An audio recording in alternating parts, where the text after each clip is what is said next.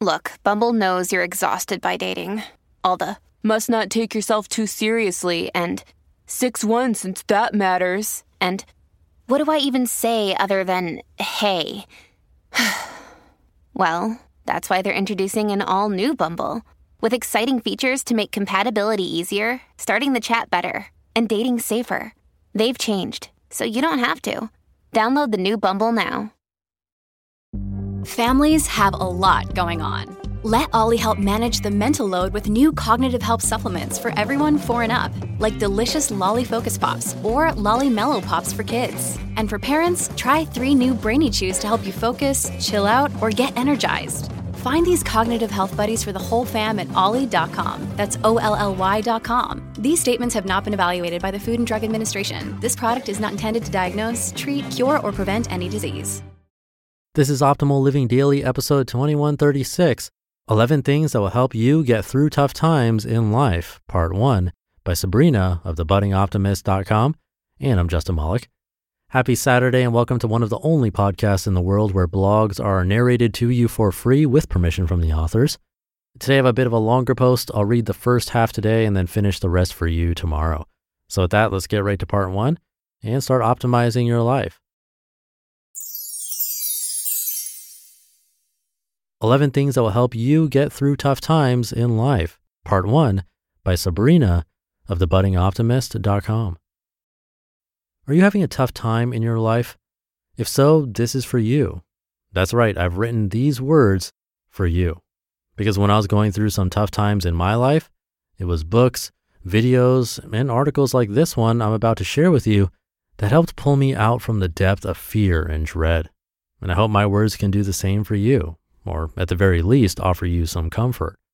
But before we go any further, I want you to take a deep breath in right now, pause for a second at the top of the breath, and then let it out with a long exhale.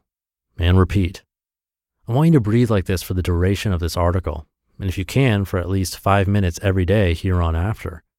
Even if you don't remember anything else from this article, that's okay, as long as you remember to take deeper, fuller breaths. Because you need your breath in order to get through whatever you're going through. And now, if you're ready, let us begin with 5 things to remember as we go through a difficult time in our life. These simple yet profound reminders will help put us in the right mindset to face life's many hurdles, however big or small they may be. You ready? 5 things to remember when times are tough. Number 1, you're not helpless. When life's not going well, it's natural to feel that you have no control over your fate, like you're a tiny prey in the jaws of a towering predator or a piece of floating kelp in a tidal storm. I used to feel that way too. I used to think there was nothing I could do to make my days better. There was a period of time when I literally wasted away in a hospital bed. I did nothing except stare at the ceiling all day or watch the Food Network to pass the time. No offense to the Food Network. When people encouraged me to get out of the bed, I thought, what's the point? After a month of living in the hospital like this, I became so weak, I could barely walk down from one end of a street to another before losing my breath. I needed a shot of Benadryl to make me sleep every night. And the worst part was the anxiety. No matter how hard I tried to distract myself, I couldn't tear my eyes and my thoughts away from the clock. It's only been 5 minutes? When can I get out of here?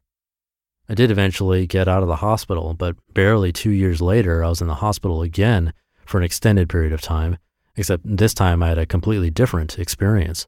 I was active. I did a lot of productive things like walking, reading, and drawing. I stopped watching the clock and felt a steady flow of peace within me. And my mood was noticeably better.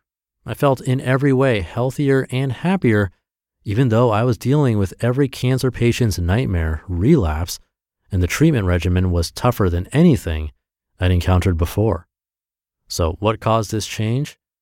I stopped believing I was helpless. When you stop believing you are powerless and focus on each and every little thing you can do, everything around you changes, even though the objective reality hasn't changed at all.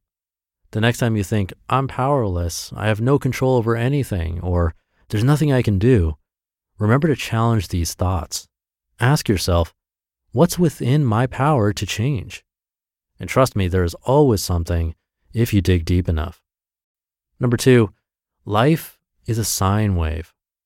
Life is not a straight line between two dots, but a sine wave with many crests and troughs. There are times in our lives when joy comes easily, when everything just seems to fall in line and run smoothly like a well-oiled machine. These are the crests. There are also times in our lives when one thing after another falls off the rails and nothing goes according to plan. These are the times when we'd have to work a little harder to find our smile, the troughs.